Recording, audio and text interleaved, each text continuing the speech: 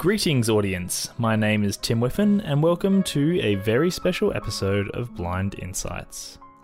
On the podcast, we generally like to tell you just how bad things can get, and then give you hope by explaining what can be done about them. Today, we'll be discussing the very worst of what humanity is capable of, and in particular, discussing one man's determination and will which saw him through the hardest of times and on to live a very happy life. Eddie Jaku is a German Jew who has lived a glorious 100 years and is still going strong. Having been born in 1920 Germany meant that by the time Eddie was 18, his homeland was a very different country. On November 10th, 1938, Eddie Jaku was arrested, beaten, and taken to a concentration camp, eventually ending up being taken to Auschwitz, the deadliest camp of the Holocaust. By virtue of some miracles, Eddie managed to survive and escape before getting married and moving to Australia, where he has lived out many prosperous years with his family. Eddie has written a memoir titled The Happiest Man on Earth, and with a book title like that, David and I knew we had to talk to him. Given the restrictions of interstate travel, we were able to connect by phone with Eddie in Sydney, where he spends his time with his family, his friends, and with the people at the Sydney Jewish Museum. After our interview with Eddie, we spoke to Aviva from the Sydney Jewish Museum. We hope this episode gives significant insight into the horrors of Auschwitz, as well as the future of the Sydney Jewish Museum passing on stories like Eddie's, which is incredibly important in the prevention of something like the Holocaust ever happening again.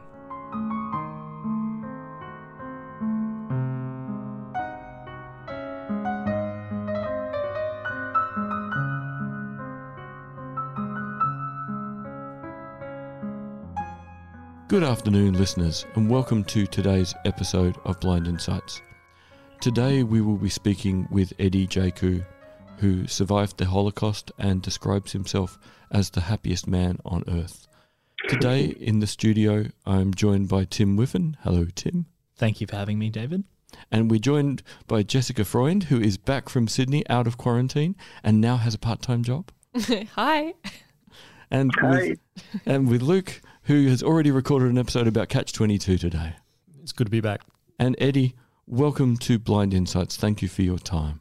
Thank you. Eddie, don't really know where to start because as we've been doing our research, so much of your experience between 1938 and 1945 is just so outside of any of our comprehension.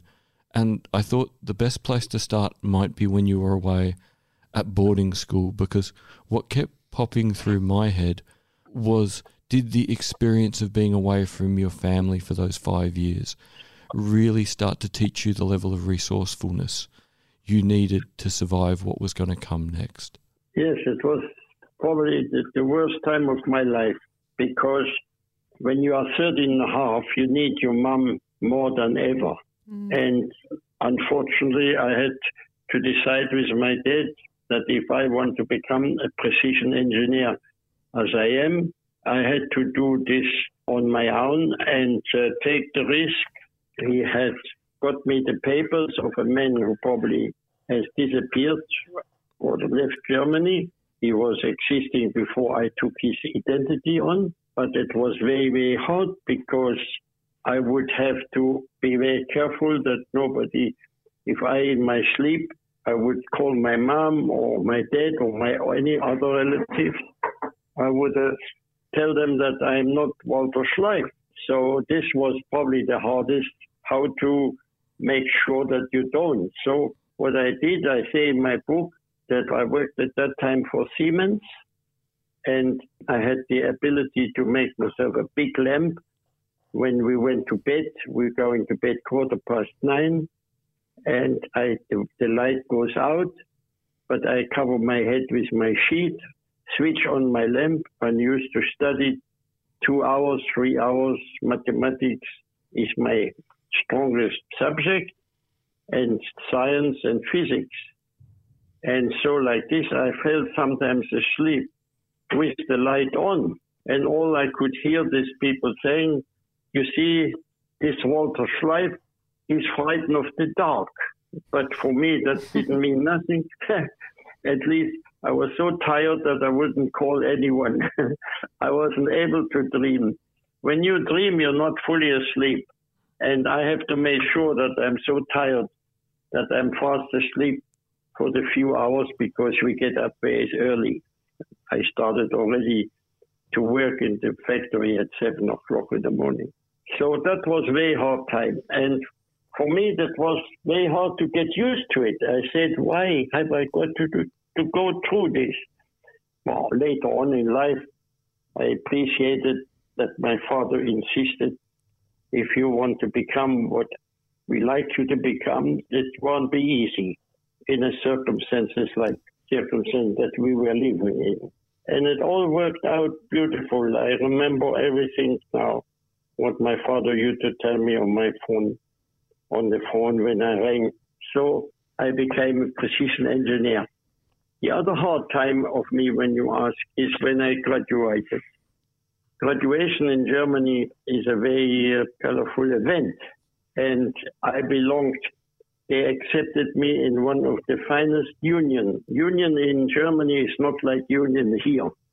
Union in Germany is an honor to belong. You can't belong if you don't graduate it properly in the top 10. So I graduated in the top 10 and I was accepted. And we are in a special robe, in a blue robe with white lace. And the master is in the same uniform than you. And when he said, today the apprentice Walter Schleif is accepted in one of the finest and oldest union, Innung in German, and accepted, I started crying. And he couldn't understand because I couldn't tell him, I'm not Walter Schleif. I'm Hedy Jaku, and I have parents, beautiful parents, young parents who are supposed to be next to me. But it was not to be. Mm. So that was a very disappointing moment in my life. Yeah, when you but it paid off. It paid off on my life. And I had 75 years after the war. And that is my bonus. That suffered for a few years and have so many years good life, beautiful wife, wonderful children, and a new family which I created. I am so proud of it. I imagine part of what made that such a difficult experience, Eddie, was the fact that, you know, your bar mitzvah should have been such a massive, important thing in your life, and yet because of when that happened, that all had to be so much quieter. So in a sense, that didn't get to be the way you or your family would have wanted it. You know, you couldn't be Jewish in the way you and your family wanted. And then in a sense, the day you graduate and join the union, you couldn't do that as you either. So since there's two incredible dates that should have marked becoming a young man and becoming a professional, in a sense, had both been stolen by Hitler. Sure. And you see, I had a job then. I was working for Carl Zeiss. They make Leicas and they make contacts and they make microscopes and things like that. I was more in the mechanical and optical field. And if I wouldn't go home to see my parents on the 9th of November, if I wouldn't do that trip, I wouldn't have landed up in Buchenwald and Auschwitz probably. I don't know. I would have continued living under Walter Schleif, employed, and I was in any case in a boarding house. I could live there forever. I mean, for how long I wanted.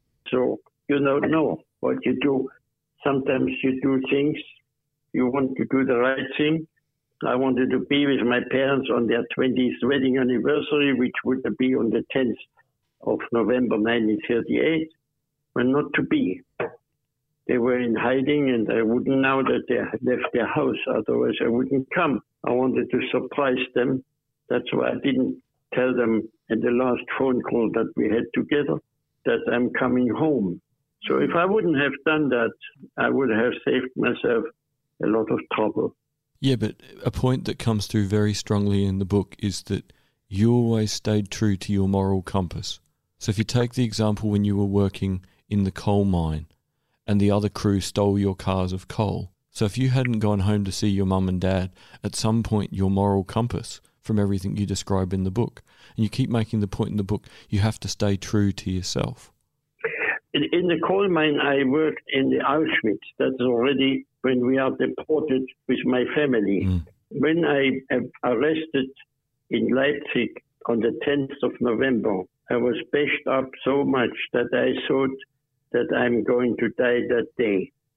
But luck was with me, and when I came to my first concentration camp, Buchenwald, the commander was so shocked when he saw me bleeding from everywhere. My pyjama was full of blood, and my face was swollen because I was hit with their gun and with buttons. And so he asked me, who done that? And I say, your man. He was so upset because I speak perfect German. So he said to his driver, he gave me a white sheet so I don't bleed in his car. And he said his driver with me about 40 kilometers from Buchenwald is a hospital at the city called Weimar. And he left me there 2 days unguarded. And I asked the nurse, what would happen? I spoke French and English perfect. And I asked the nurse in that hospital, what would happen if I escape? And she asked me, you have parents? Of course I have parents. But your parents will hang. They arrest them and hang them because you escaped. And so how can I escape knowing that because of me, my parents would be killed? But if I would have known then that my parents would be killed in any case, then I would have escaped already in 1938 to France or somewhere, and they wouldn't have found me. But I didn't. So I went back to camp and worked in this camp. It was a very bad camp. It was a camp not made for us. It was a camp for communists and socialists, and which were against. They were all arrested. They were in chains. They were not prepared for us. They put 11,000 Jewish men, only men, into a big tent. We had no toilets, we had no beds, we had no nothing. Some of the prisoners were very nice, and there were between us some people who were not able to walk or things like that. So they put 2 beds together, and 6 people can sleep across 2 beds. Instead of 2 people, one in each bed, 6 people slept in some barracks. But I had not that luck. I was, for all the time that I was in Buchenwald, I was in this tent. Eventually they gave us at least something to lie on, not on the floor. And it was not a mattress, it was just a sheet or something. I rolled my trousers and my jacket up, made a cushion. I had nothing to cover myself. So it was very hard, very hard. And for this, I need you and all the people who have a sort of understanding, because you are handicapped, and this makes me feel very sad for you. Yeah, see, when I listened to your book, last year I listened to The Tattooist of Auschwitz. Years ago, I read Viktor Frankl's book, Man's Search for Meaning. And what always strikes me in the first few minutes of any of these stories is it doesn't matter that I'm highly educated. It doesn't matter that I'm very useful. The fact I'm blind means in Hitler's world, I would have been dead instantly. And there would have been no alternative to that outcome. You see, David, there was a conflict between the industrialists of Germany, which were Nazis as well. They didn't mind that we get killed, but they needed workers because their workers were in the war. Hitler took all the workers and made them fantastic soldiers, but who will produce the munition and the tanks and the planes and all this? So 11 big industries were built around Auschwitz, and they had hundreds of thousands of people, a couple of million of people who could work for them for 2 slices of bread and a soup in the morning, a soup in lunchtime, and if there is enough soup left in the evening. But sometimes we go to sleep without any food. We have 2 slices of bread, 125 grams. Every second day we have 15 grams of margarine or 15 grams of honey. We have coffee, which is ersatz, means is chicory, it's no coffee. Also in the coffee they put a chemical so that if we are young and we are So to keep the sex life down of young men, they put bromide in. If I wouldn't have knew what is going into this coffee, I wouldn't have today a family if I would have drank that coffee. One day I smelled something in the coffee. I went to the kitchen and I asked this chef, what are you doing? What you putting in the coffee? He told me bromide. And I have this medical knowledge that bromide is used, but you need only a half a gram. When I said to him, how much you putting in? He started shouting at me, don't be silly. You think I measure it? I'm taking the tin and pour it in. No more coffee for me from that moment. and no more for my best friend Kurt. So what did I do? I made 2 little bottles out of metal with the shape like some people carry whiskey with them, and I carried water. And it was going under my belt and the form of my belly. And so Kurt had water and me. This water I collected every morning with him before the other people got up. And that was distilled water. It's the drinking water of the SS, of our guards. But it overflows because it's too much. And I put a little tin. I made it a tin, the form of the drain. And so they thought it's going into the drain, that water, but it went into my bottles, in my thing. That is so clever. 4 bottles. 2 are in the drain and 2 are with us. Then I go and put the other one next morning and take the full one. And so we had water, good water. You have to deploy your knowledge in every way. But 2 people are better than 1. And that is wonderful with my friends. So I speak a lot about my friend.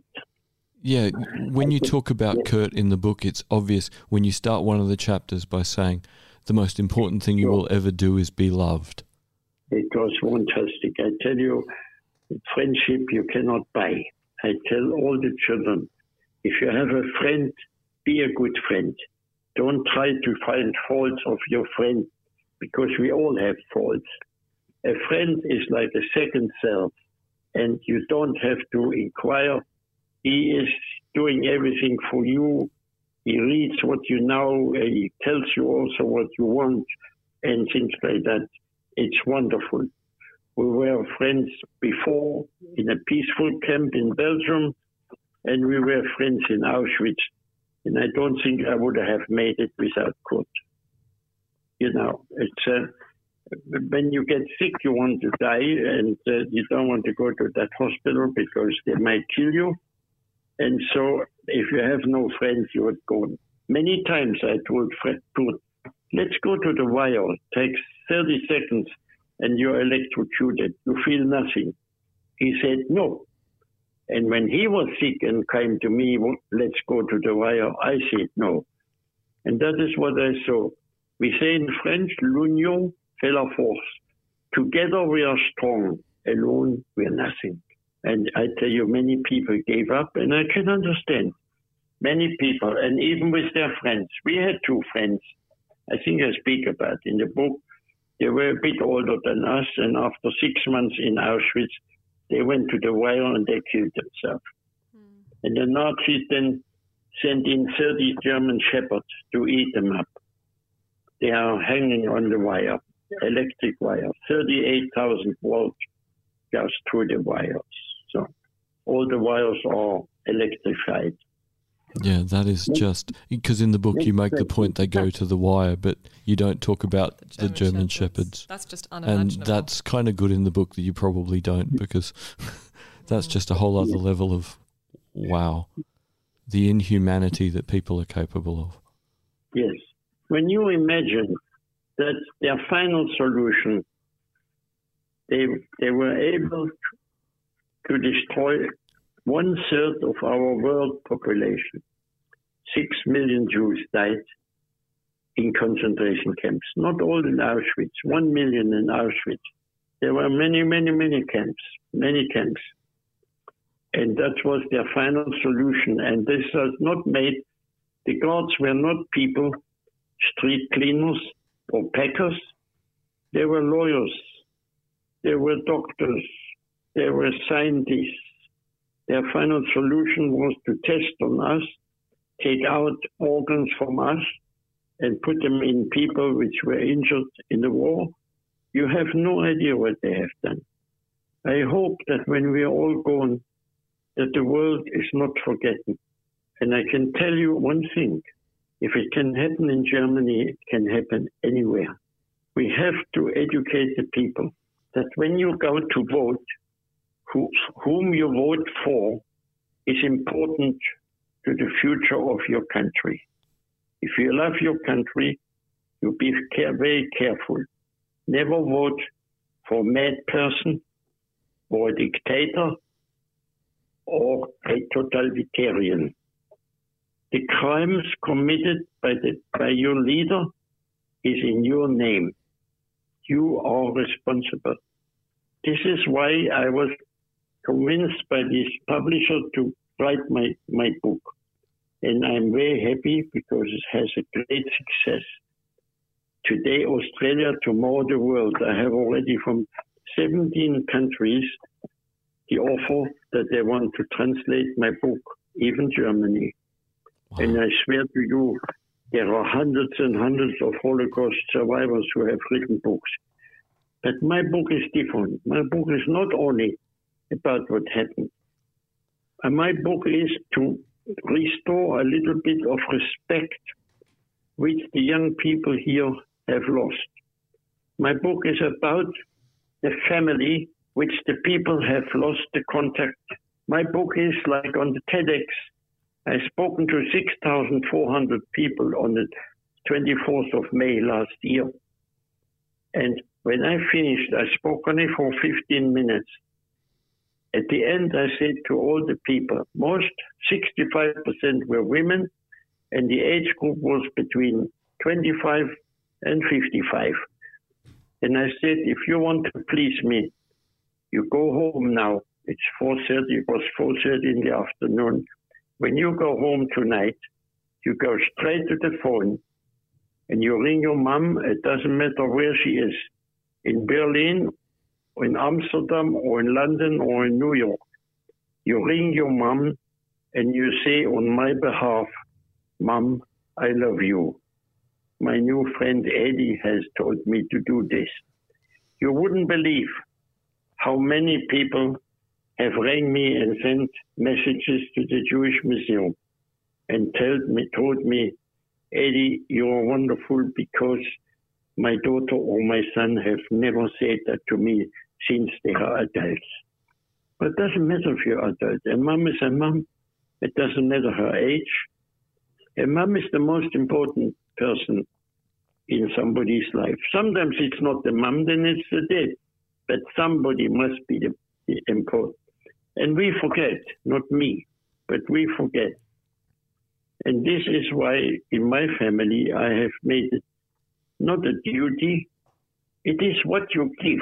My two children, I have two sons. Michel, he's born in Belgium, and Andre is born here in Brighton-le-Sands in Sydney. And they coming to see us when they're allowed, when we are not locked up, every day. One come in the morning and one come in the afternoon. And I say to them, Michael, why don't you come every second or third day? So he said to me, Dad, you don't want me to come? Of course I want you to come, but it's not necessary. He said, but I want to come. It's payback. And this is what I mean in my book sometimes. What you give, you get back. We give nothing, you get nothing back. I said to my two sons, you owe me nothing. I made you for my pleasure. But you owe me respect. And believe me, I sometimes cry only in thinking that they come specially to see us. There is no one else in this. We are here 300 people. No one gets visitors every day. You can be lucky if they come every 2 weeks or every 4 weeks. My children come every day. My grandchildren and daughter-in-laws come every 2 weeks. My great-grandchildren come once a month. And this is wonderful. So you see, that is what I want to create: better families, better contact, more kindness. It costs no more. You know that I won this year, it's beyond 2020, yes. In February, I was nominated between 1,200 people, the kindest, the most active, and the most helpful senior citizen of New South Wales. I have a beautiful certificate for what I am doing. There was no book yet, so they didn't know my life. I come to this home here for 10 years. They used to call me Mr. Monday because I used to come, put 2-3 tables together, and order coffee or tea, whatever anyone wanted, some cakes, and visit people I have never seen before. And this is what gives me the strength and the pleasure to help people who are not as fortunate as me. And my father used to say to me as a little boy, Eddie, there is more pleasure in giving than taking. I thought he was cuckoo, but now I see he was right. Life is about giving. Life is not about taking. In life, I had an interview this morning with a representative of Qantas. They want to put a little article in their magazine. I'm 100 years old, and Qantas will be in November 100 years in existence. And I say to the people, I like to make a change in the habit of the Australian people, to be a little bit more family-minded. The mateship is all right here. Not always perfect, because they drink too much sometimes. They want to be sick. I tell them sometimes no good, so but they don't listen to me. So, but I can restore a little bit of what has been lost, because when I was young and we didn't have all this gadget, phone, what I speak now on, television, telephone, and all what we want we have. We had a typewriter. But I like people. When I speak in a school, I answer only the letters who come handwritten. Because in Germany, you get points for writing beautiful, legible, not like you can't write. When my doctor makes a prescription, I cannot read it because he can't write properly. He can only write on the computer. I write by hand. I don't write on machine, and I don't write on computer. Just an observation, and I think you started with it, and that is why your book is so amazing, because you tell your story of the terrible bit of your life to explain that you made a decision laying in a hospital. I'm going to live, and I'm going to live this kind of life. I'm going to be happy, and I'm going to be helpful, and I'm going to be kind, and I'm going to be polite. And then you stuck to your decision, and you showed how anyone can make the decision to do the things that are likely to make you happy and to make other people's lives better. Yes. You see, I speak all the time about the 3 H, that's health, happiness, and hope. If you give up hope, then you're finished. If you believe in miracles, David, I am a miracle. I shouldn't live, and I was condemned to die. But I didn't die. And this is up sometimes to yourself, because when the American soldiers found me on the roadway, when I couldn't stand up anymore, I weighed 28 kilos. And at 28 kilos, you should have been dead. And I don't know why I wasn't dead. And I came to this hospital, and for 7 days I was in a coma. And I came a doctor, Professor Hoffman. I think he was Jewish, but nobody knew. And I wouldn't tell anybody that he's Jewish. And I asked him every morning at 8 and every night at 6, what are my chances? And he never answered. So there you see, I believed that I was going to die. But after I found out, one nurse came in the middle of the night and looked if I'm breathing. When you're very, very weak, you don't breathe very much, and she can't see it or hear it. So she put her ear on my blanket to listen if I'm breathing. So I grabbed her arm. Her name was Emma. And I said, Emma, I'm not letting your arm go before you tell me what did Professor Hoffman tell you about my state. And she started crying, and she whispered in my ear, 65% you're dead and 35% you're alive. And I made a vow to whatever you believe, in God or something else, whatever. If I come out of this hospital alive, I will never come back to Germany, ever. Now, I'm invited by my city every 2 years, first-class tickets to Leipzig, 2 weeks in the best hotel, that's called Hotel Astoria, and 2,000 euros spending money. And as I'm a kind person, I write back and say, sorry, the offer is very nice, but for personal reason, I cannot come. I don't offend no one. I can't. I promise that I never put my foot. Now, I used to have 3 German friends. Every 5 years of my, I'm here now, 70 years. Every 5 years, I used to make a trip to Europe. Not to Germany, not to Poland, but I meet my 3 friends in Belgium, in Holland, and on my last trip in Switzerland. Now 1 died and 2, they cannot travel anymore. And I don't travel anymore. But it was very nice. We had a good time together. We spoke our language, German. We enjoyed music. We went to cinema together wherever we were, had good food and things like that. That's my landline is ringing. 1 second. No problem. People dropping in books. Every day I sign many books. They buy my book, they drop it in the reception downstairs. Then I pick them up, sign, and I ring them, or they come back later or tomorrow. They pick it up. That's lovely, and gives you a chance to maintain your beautiful penmanship.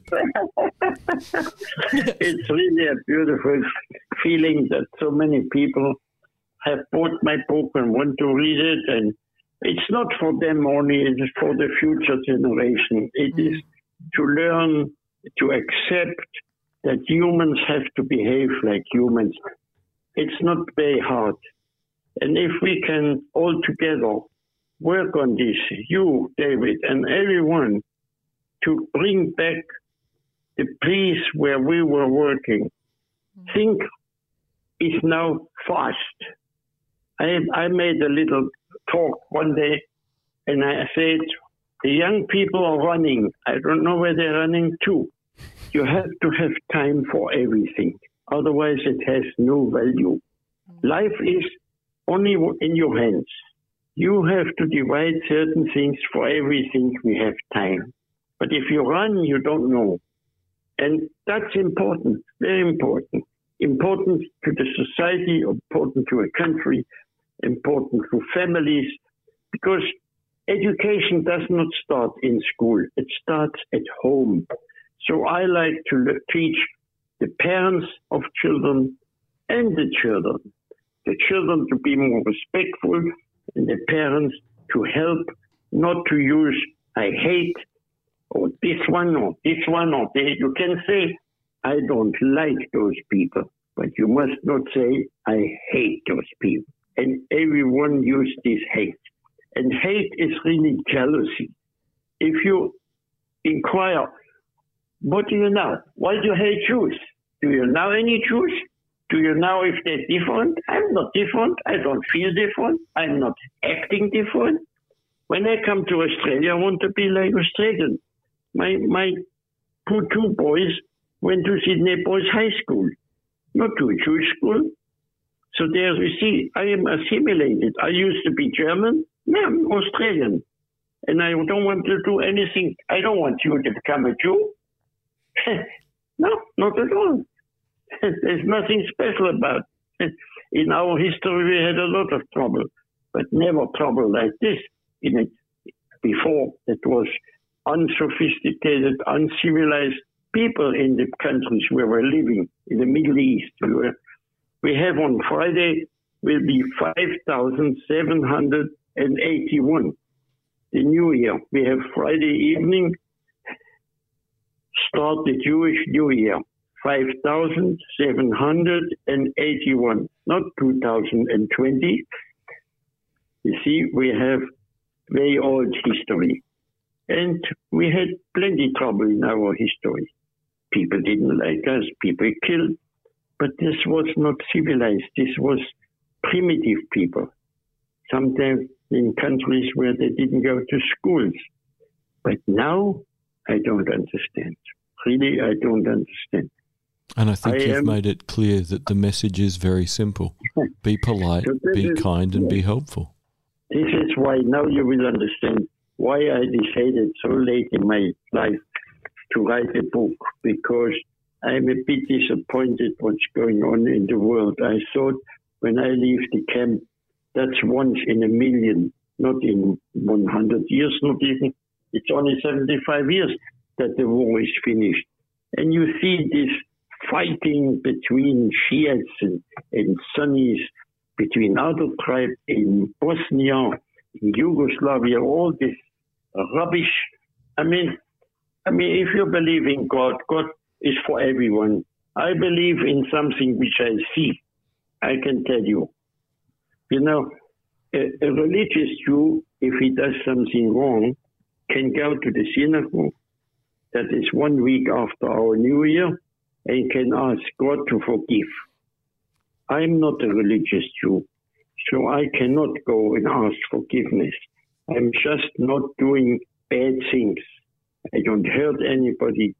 I don't answer you if I don't want to say the truth. I don't lie, because I will be punished for sure, because I believe in the water, the lightning, the sky, the earth can open up and take a whole city down. This is, I believe. So, I'm in good health. I drive a car. I can walk very fast. I have no stroller, no stick, and I'm 100 years and 5 months old, because I am rewarded for what I'm doing in my life. I didn't become a nasty pig person. I became a good person. I want to help people. I want to help people who cannot help themselves. And for that, I'm rewarded with good health. I'm, touch wood, in pretty good health.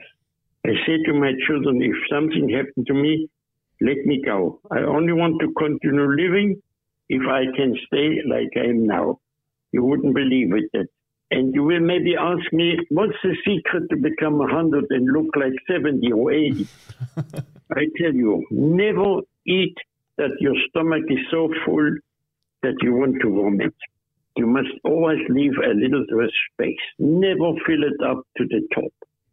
Then you will have all the nutrients, the mineral, the protein, and the vitamins will be taken out of good food, healthy food, and will make you live good and you will look good.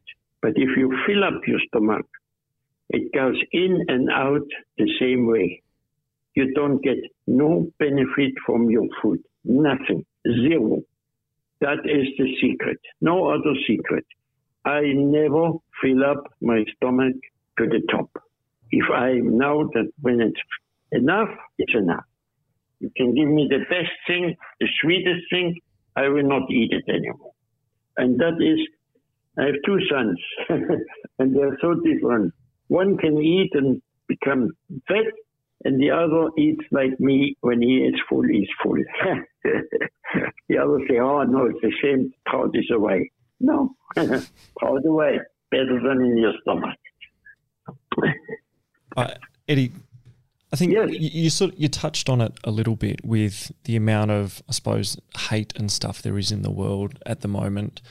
For everything that you went through in the camps, how much have you been able to forgive, and how has that helped you get to the point where you are now, where you are able to say that you're the happiest person alive? When I think of it, I don't understand. I will never. If I live at 200 years, I will not understand how a country, how people can behave to anyone like they done to us. This is something which I will never understand. I thought that I lived in the most civilized, the most cultural, and the most educated country in Europe, Germany, a country of Schiller and Goethe, of Beethoven and Mozart. Why? No people shall ever do again what happened in Germany. You see, life in the camp is very hard. I tell you why. You must have a friend because you don't know to whom to speak. Because they come like this. They come to a fellow in the camp in a block. We are 400 people in a block. They come to one man, take him out, give him something good to eat, like they have, the guards, and they tell him, look, we will save all your family, and they know all the names, but you have to tell us who tried to sabotage something, who wants to run away, or want to do anything. Whatever you can tell us, we will appreciate and we will look after you. And so you have plenty spice. You wouldn't believe it, how weak people are. The people who damage you, to bash you, and then they try to get you as a spy. And there were plenty spies. And so you can't speak to no one. That makes you very, very unhappy. So I had no problem. I met my friend after work for half an hour, or I went to his block, or he came to his block. But normally we walk back from work 1.5 hours. If there is some food, we take some food, and then I get cleaned up and go to sleep. 1 hour rest is 2 days survival. I told you in the block is 400, 399 running around for 4 hours looking for food, they never find. Looking for friends or family, they might find, but they're wasting irreplaceable energy. I tell them, lie down. No, they won't listen. So this was my program. When I have food for my friend, because I always boiled in my work some potatoes for the doctors, what I say in my book, and so I used to take some potatoes to my friend. But otherwise, I lie down on my bunk and wait till everybody else comes, and 9:15, the light go out. So I didn't have many people. I would greet people, but I tried not to have conversation with them because they answer you questions. If I plan something, many people plan escape. Many other people want to hurt the Germans. Many people do things which they shouldn't do, and they caught, you see, they take tools from the work to there, and the dogs standing with the guards on the entrance, and they found that you have metal in your pocket, and they bash you to death straight away. And you had no intention to do. Maybe you wanted to do something to your shoes, because we have wooden shoes, and sometimes the wood is fading and bringing up a splinter or something. You want to take it out, so you bring a screwdriver or something. They find it in your pocket and you're gone. You're hanging the next day. So I developed that I could live with not having contact a part of my friend or the people I had to work with or the people who give me orders. It was a very lonely time for me in Auschwitz. I didn't trust no one. You must not trust no one. Even the people who are very nice to you can be spies for the Germans. You know, I didn't even tell them where's my toothpaste or that I had taken out a brick in the shower and I hide my soap, because I make little rings for German soldiers. I make bracelets and chains out of metal scraps which stay in the machines where I work. And I exchanged this. I had socks and I had a shirt, a warm shirt under my uniform, but they didn't know. That's all from my work, what I have done in secret. I kept very well. I had enough with having court. I could go to court anytime. It was 15 minutes from me. So far, court was away because it's such a big place. 15 to 20 minutes to go to see my friend in his block because he was there. But my friend was always in the camp. He never walked to work like me, 1.5 hours in the morning and 1.5 hours. So I developed to be a loner, and, even when I came back to Belgium, I met my wife. I didn't need a wife. I needed a mom. And my wife had a mom and no dad. And and my mother-in-law has accepted me. You have no idea. She gave me everything. I was here 12 months, and I worked for Drug House of Australia. And I went to a government office and said, I want to bring my mother-in-law. So where do you live? I said, I just built on a little room for her and a kitchenette. You can come and inspect. I pay also her fare. And I want my mother-in-law to come. And I got a permit within 12 months. They were very good to me. I went to head office of the immigration office here, and I was successful. And she lived with us for 25 years. Then I found her a husband. You won't believe it. He was Jewish, but he was from So, more questions? You had a question, didn't you, Jess? Yeah, sure. So I've got 2 questions for you, Eddie, actually. So the first one, I think, is please. You talk so much about Kurt in the beginning of the book, but then what happened to Kurt later? He moved to Israel. Did you see him again? Yes. I put him, I don't know if I say it right, and we went on a march together. It's called the Dead March. We marched out 68,000 from my camp, marched for 3 days and 3 nights, 90 kilometers, day and night, without food, without water. And we arrived on the Polish border with Germany. We were in a military building. We were on the 2nd floor. And Kurt says to me in the middle of the night, Eddie, I cannot go any further. So I went down in the shower and I saw a manhole. I found a ladder. I got up the ladder and I opened the manhole, and 2 fellows were already hiding in there. It was between the roof and the ceiling. And they made So I ran back to Kurt. I hugged him. I kissed him. I thought I never see him again. I pushed him in against the will of these other 2, and I left him there.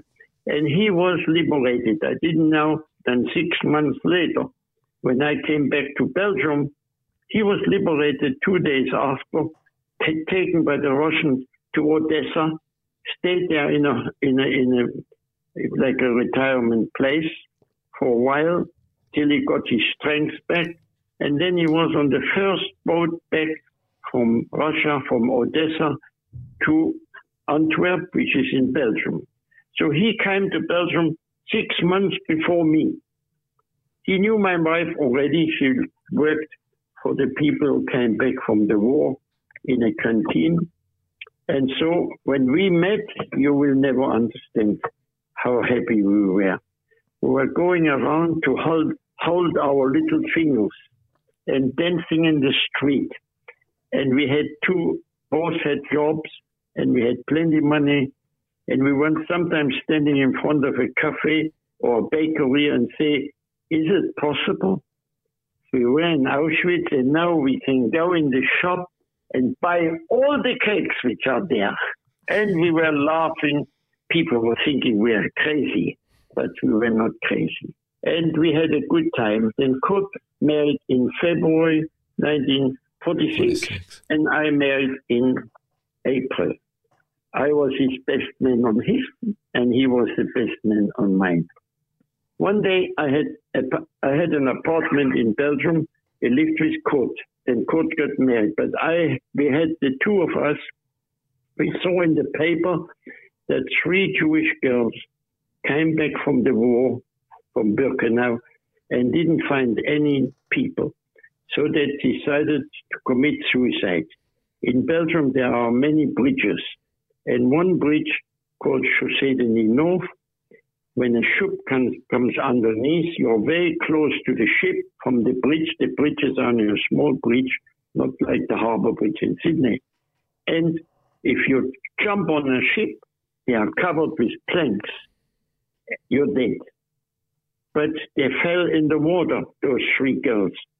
And they took them to a hospital, a madhouse. And I read in the paper that 3 girls were picked up by the police. They fell in the water. They wanted to commit suicide. And if you are committed suicide in Belgium, you are declared mad. And they put you in a really bad madhouse. So I rang up the madhouse, and I wanted to see the people. I bought flowers and everything. It was such a bad place. And if you're not mad, within 3 months you are there, you're mad. I went to the police and I said, I have 3 bedrooms, 2 bathrooms. I live with Kurt in one room. We sleep in the same bed. I like to take those girls out and look after them. And I got permission. Commissioner of police came, inspected my apartment, and I got them. And when they came to my door, I said like this, when I open this door, you become my sisters. Hocus pocus, you are my sisters. No monkey business with sisters. And we never touched those girls. They were beautiful. They were provocative. They sometimes run around in the flat naked, topless or naked. But they all got married. One lives now in Paris, one in London, and one in Brussels in Belgium. And when I go, I told you, every 5 years I go to Europe. I visit my sisters. Very nice. You see, that's what I am, and that's what I do. And that is what I convey to you in my book. Okay? I think that's everything. Thank you so much, Thank you Eddie, for very your much. time. Thank you, David. I wish you all the best. Keep in touch. Thank you. And be healthy and happy. I told you. The 3 H. Health, happiness, and hope. Never lose hope. We can maintain all 3 of those. Thank you, Eddie. Thank you so much, Eddie. Such a pleasure. Thanks for your time. You're welcome. Bye. Bye.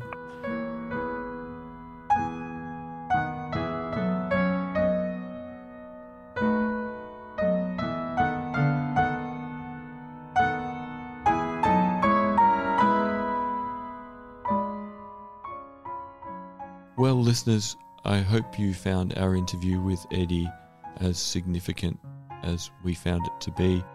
Thank you very much for Luke and Jess being a part of today's recording.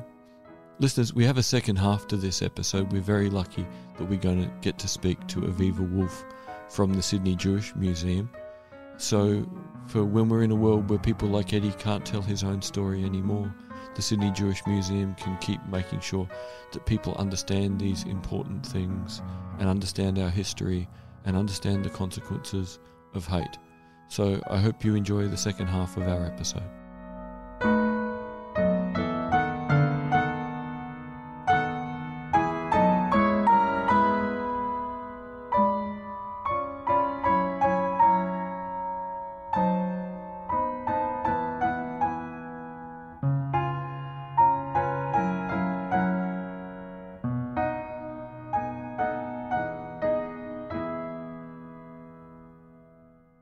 Hello listeners, welcome to the second part of our extended episode.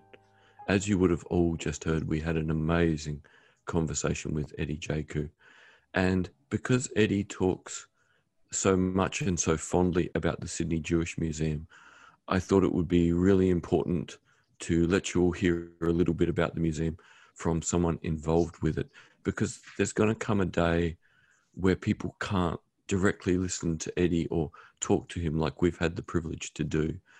And if people discover this episode in 10 years' time and they're really interested in understanding the Holocaust and how survivors survived and how they built their lives after, I hope that anyone listening to this in 2030 can just listen to this next part with Aviva Wolf from the Sydney Jewish Museum, and then jump on their website and keep learning and keep engaging and keep making sure we don't lose the history we have. So with me today, as ever, in our multi-located studio is Tim Whiffen. Good morning, Tim. Thank you for having me, David. You sound so much better this week. It's so good to hear you without a cold. And back in Adelaide is Jessica Freund. Hello, Jess. Hi, everyone. And from Sydney, thank you very much for your time, Aviva Wolf from the Sydney Jewish Museum. Thank you so much for inviting me along, David. I appreciate it. Aviva, can we start with something very simple, because it's the first thing people will see or find, and that is that the Sydney Jewish Museum is in a very important old building, the Maccabean Hall, and that is a memorial for Jewish soldiers from World War I. So the heritage in this building is absolutely amazing. It certainly is. It's a heritage building externally, which has been wonderful for us because we've been able to renovate the internal. Externally, it's an older looking building and internally very modern. What we have done is we've kept the original ceiling of the Maccabean Hall. So when one looks up from the bottom, you see the original ceiling. It was a hall that was also used as a venue for weddings, dances, bar mitzvahs, and many of our survivors came along and participated in those. And in fact, one of our existing survivor guides met his wife and married in the current hall. And we also have a military exhibition as a one wing of the museum, which carries on the theme and shows the Jewish contribution of the military over the many wars. That's remarkable, because I don't think most Australians would think we would have any kind of memorial like that. You know, people probably aren't aware. And the fact that it's so deeply been a part of the Jewish community for so long, that it's been, a community centre, literally since it was built in the 1920s? Exactly right. So when you created a museum in the 1990s, how do a group go about creating a museum? Like, obviously a whole pile of people thought it was important, and then the money was found, but where do you start and what do you do to build a museum to remember an entire people and over 5,000 years of recorded history? It's kind of amazing. Yes, it's mainly a Holocaust history museum. We do show Jewish festivals. We also show how the first Jewish settler arrived in Australia. She stole a piece of lace in London and was sent abroad as her conviction. She became the first Jewish settler. She was actually pregnant at the time. And she then actually landed up marrying one of the governors and became quite an important lady in the community. So we show that history. Also, the survivors wanted to make sure that the history of the Holocaust was never forgotten. They were very nervous that over time, stories would dissipate, people would forget. So John Saunders, who was actually a partner of Frank Lowy at the time, he was also a Holocaust survivor, as was Frank Lowy of the Westfields Emporium. And he put up all the money to actually start the museum, and they had all the survivors gathered. They brought what few artifacts they had, because most of them obviously landed up coming to Australia with very few possessions from their former life. But all of them had something, or something they'd been in the camps with. So each of them donated their artifacts, which are on display in the museum. We also have a very, very large archive of letters, correspondence, and many items that we cannot display because we have so many. But the main items that were donated initially by the Holocaust survivors are still on display. And that's how the museum began in 1992. It was the survivors who decided they wanted to keep the memory alive. And then it's just a case after that of going, well, we've got extra space. What else can we show? So on the website at the moment, there's a thing about an exhibition about the Jewish community within the Arab world up to the 15th century, yeah? So what we do is we have a permanent Holocaust exhibition, and then we have 2 temporary exhibition spaces, and we change those on an annual basis. Many Jews were expelled from Arab lands. So many Jews were living in Egypt, Iran, Iraq, and other various eras. They were actually expelled and had to flee those Arab lands. So they themselves became refugees, and they felt that we'd never honored their history. So we've got a beautiful exhibition on at the moment called The Jews from Islamic Lands, which explores that history and their artifacts. But that is a temporary exhibition. It will be on until April 2021. Last year we had the history of Jewish music through the ages, through the world, and Jewish composers, singers, artists. So that was also a very exciting exhibition. So we try and keep things fresh constantly. Yeah, it's really interesting you talk about the music, because I used to be a violinist. And I remember once finding an amazing album, and it was all violin music written by composers who had been killed in the Holocaust. Right. So it was all composers whose life had been cut short. Yes. And it was one of the most remarkable 70 minutes of music going, all these people were on the way to doing even more amazing things. And just, you know, everything was sort of composed between basically 1935 and about 1943. Exactly, and it's just like, right. you know, just gone. In terms of the fact that, you know, the museum is a repository for Holocaust survivors' testimonies, is it a case where lots of survivors might do a bit of a testimony like in the 1990s, and then later feel more comfortable and do another one and add more detail, and then as they're getting closer to the end of their life, add even more? Is it sort of an ongoing process of capturing what people feel comfortable talking about when they feel comfortable? Well, interesting you asked that. Steven Spielberg actually was the one at one stage who decided to collect and record as many Holocaust survivor stories as he could worldwide, and it's called the Spielberg Testimonies. And it's held by the Shoah Foundation in Los Angeles. We have the copyrights to that, and many of our survivors gave their stories. So they're very long, very detailed, and the survivors were much younger, so their memories were very, very clear. We've got a huge amount, and families all over the world can access their particular family member. They're not available broadly to the public. People have to actually come into the museum to hear the recorded testimony or see the recorded testimony. And what we're just doing at the moment with the Shoah Foundation in LA is, it's not a hologram as such, but it's the idea of a hologram. So we're taking 6 of our survivors. They're going to be doing intense filming. And what you will be able to do, or students and the public will be able to do in the future, is ask a question. So they'll stand in front of a hologram, which looks like the person there, and they'll say, tell us, did you have any siblings? And it's voice recognition, and the person will answer the question. It's the most amazing technology. And to really keep it alive for people that they're interacting with a person. Yeah. Because we bring through about 30,000 students each year, besides the year of COVID, but in a normal educational year, we have about 30,000 school students coming through the museum. And the most memorable part of their visit is meeting a Holocaust survivor and hearing the story firsthand.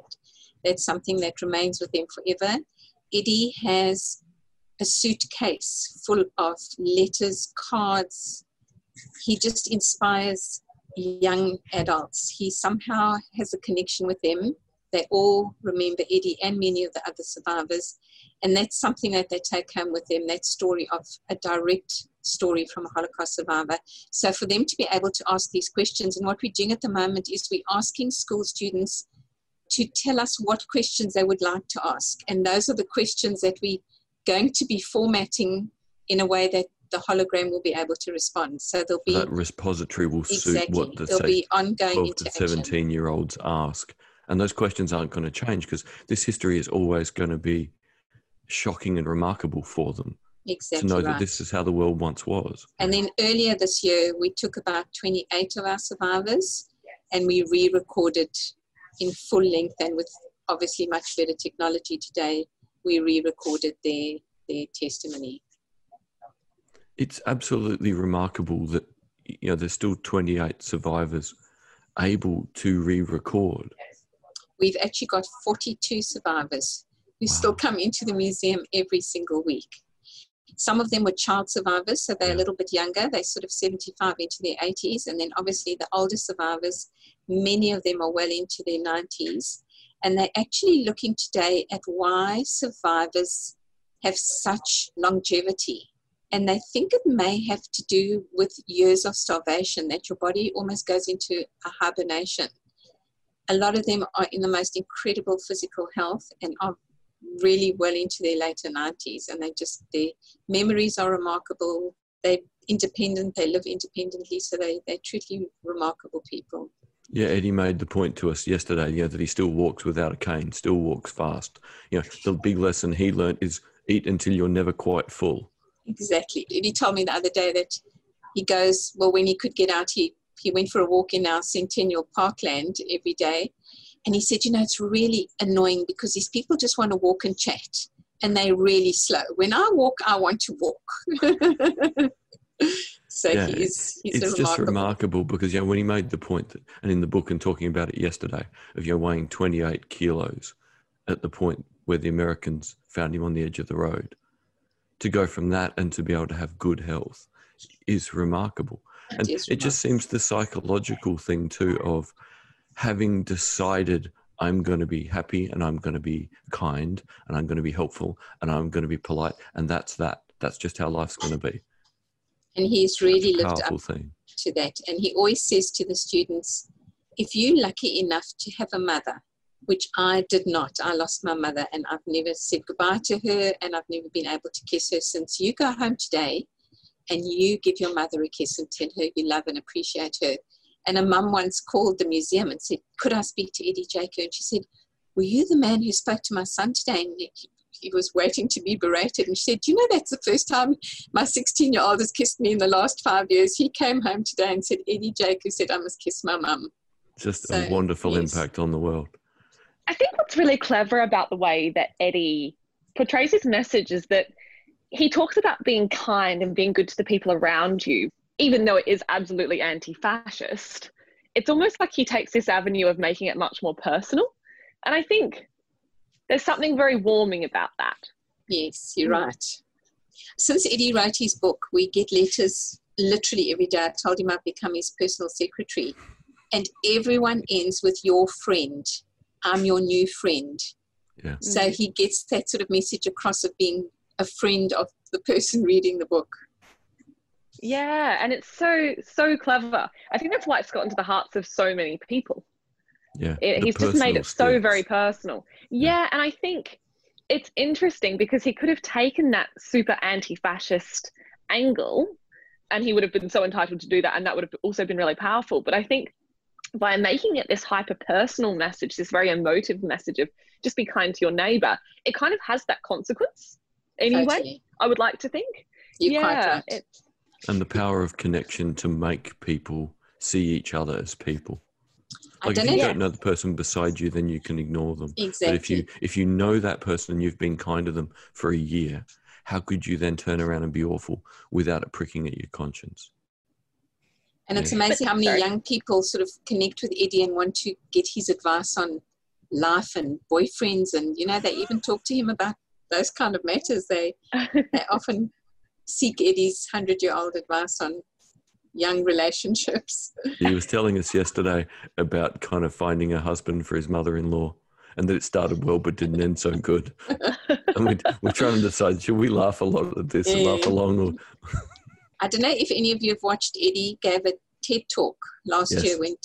And, to see 6,000 people get to their feet to applaud Eddie, I still cry when I remember that image of seeing that. It was absolutely amazing. And he touched every single person in that audience simultaneously. Yeah. And that's why it's so important to make sure that over time people can transition from that message to go, hey, the museum's here. You can come and interact with so much stuff. That means you can keep learning, and the message isn't going to disappear. The message will only get stronger as more people know about it. Well, yeah. Exactly. It's I after talking with Eddie, had a phone call with my mother last night, in which I told her that I loved her. Not that that's not a common occurrence, which it is, but she was very happy that I'm 24. She was very happy that I, in my lifetime, managed to be able to talk to someone who survived the Holocaust, which might have been something that was maybe more achievable, I guess, in her lifetime than, probably what the prospects were when I was born. So what struck me about her saying that was that there was this kind of internalized worry that as time goes on, more and more young people are going to have less access to, I guess, the kind of personal interactions with, this really significant historical, or these really significant historical events. And the impression I'm getting from the museum is that you're getting really well prepared to engage students into the future. I'm wondering though, is there a sense in, kind of the halls behind you and the halls of this kind of institution of worrying? Is there a sense of worry about when, unfortunately, when all of our survivors pass on? Very much so. It's been a point of discussion here for many years, because they certainly have been the focal point and the sort of heart and soul of the museum since its inception. And it's certainly been a reason why people come here, because, as you say, to actually have that opportunity of meeting or talking to a Holocaust survivor, and we call it future-proofing. So we've really worked on future-proofing the museum so that it still, in time, remains a relevant institution. And we've also ensured that people have become to understand that it's not a museum for Jewish people. It's certainly, although it's called the Sydney Jewish Museum, which might give the impression that it's a museum created for Jewish people, it's anything but that. It's really a museum for the broader community to learn about history. And what we've also done is we've followed on and we've created a human rights center. So we felt that the Holocaust led on to human rights today, and we explore 4 major human rights in Australia currently, being refugees, the LGBT community, the Aboriginal community, and people with disabilities. And we've got 4 separate tables, and students can sit all around those, and we focus on human rights going forward. So I think that was a very, sort of giant leap into the future as well. Yeah, it sounds like such a clever thing to do. Cause very clever. Yeah, Eddie and I were talking about yesterday, just quickly, that, last year when I read The Tattooist of Auschwitz, and years ago reading Viktor Frankl's book, Man's Search for Meaning, and then reading Eddie's book, the first thing that always leaps in my head is that, in 1942 Europe, being blind, I would have been dead real fast, just for being disabled. Exactly. In Nazi Europe, that would have been the end of me. So this is a broader issue, and it's fantastic that that's the way forward, is to see that human rights is at the center of all of this, and the history can inform that human rights don't work well unless they work well for all of us. Exactly right. And there's been an upsurge of anti-Semitism worldwide in the last 5 years. There's definitely been an upsurge of that. So, we've really got to counter that ongoing as well. So what sort of role do you think that the museum can play in that? Is it exposure, do you think, or? You can show people how easily these kind of sentiments can escalate into something shocking. Yeah. That minor things, and that's really how it started in Germany, with the press sort of perpetuating that, Jews were people who are after your money or taking your position, and Hitler played on that, and the press played on that, and, you see what happened with that, how it just escalates. So, and sort of bullying at school as well has become a major issue. And, we really try and show the kids, what bullying can do and how it can break people down, and what can result from these kind of actions. So, those kind of lessons are lessons forever. Yeah. I've had sort of Rwandan students whose parents went through, the Rwandan genocide, and I've had Cambodian students whose parents went through the killing fields, the Khmer Rouge. So the terrible thing is multiple cultures keep seeing the consequences of hate, and the general populace being too weak or too disorganized to say no. So the message always has to be out there in as inclusive and comprehensive a way as possible, because it's not just one community, it's multiple communities who are potentially in danger. And historically, the Jewish community has the most history of being able to go, hey, see what happened? Look what happened. We're the proof that you should wake up and not ever be that weak and manipulable again. Exactly, and we do engage with all those communities. In fact, the Rwandan community had their last commemoration at the museum. So we really try and engage with other communities that have suffered genocide. We find that's really, really important. Wow. And we also try and educate about people being bystanders, because, a lot of the communities in Europe at the time were bystanders. Many people did realize what was happening and were too scared to sort of move forward or, there were a lot of people who did save Jews, who've been recognized as saving Jews, but we try and teach people that you don't be a bystander. If you see something that you think is wrong, step in, be brave enough to take action. Yeah, that's a really clever message to send forward, I think. That's very, very clever of you, being able to stand up for others, especially if you perceive them to be vulnerable for whatever reason, and whether that's because of awful propaganda like what was being spread at the time, or whether that's because of other things like you mentioned about, you know, maybe them having a disability. Yeah, it's really, really clever. Well, the thing that it gets compared to at the moment, and I'm not sure how relevant this is to the conversation, but the re-education camps for the Uyghurs in China is the thing that I keep kind of bringing this back to. It's that I feel like there's a bit of silence there and a bit of bystanding there that we could learn from the past to deal with, I think. Yeah. Again, being bystanders is a dangerous thing. You know, this is why with the other podcast we're involved in, we did one with a Uyghur activist about the re-education camps, because even if it just adds one audience that's aware, that's one more audience that knows a bit more than they knew the day before. The message spreads. Yeah. Aviva, is there anything you wish we would have asked you? No, I just wish we could have had this conversation in person, and I just hope that in the future, in a post-COVID world, you will be able to come and visit. I'd love to show you all around and, you know, make the museum a reality for all of you. And I welcome every single person who may be listening to this currently or in the future to make sure that they step by our museum, because I think most people entering the doors exiting the doors with a different perception of life generally. It sounds like a really special place, and thank you so much for the very warm invite. It's my absolute pleasure. Thank you for having me. Thank you, Aviva. Thank you, Tim and Jess, and thank you, listeners.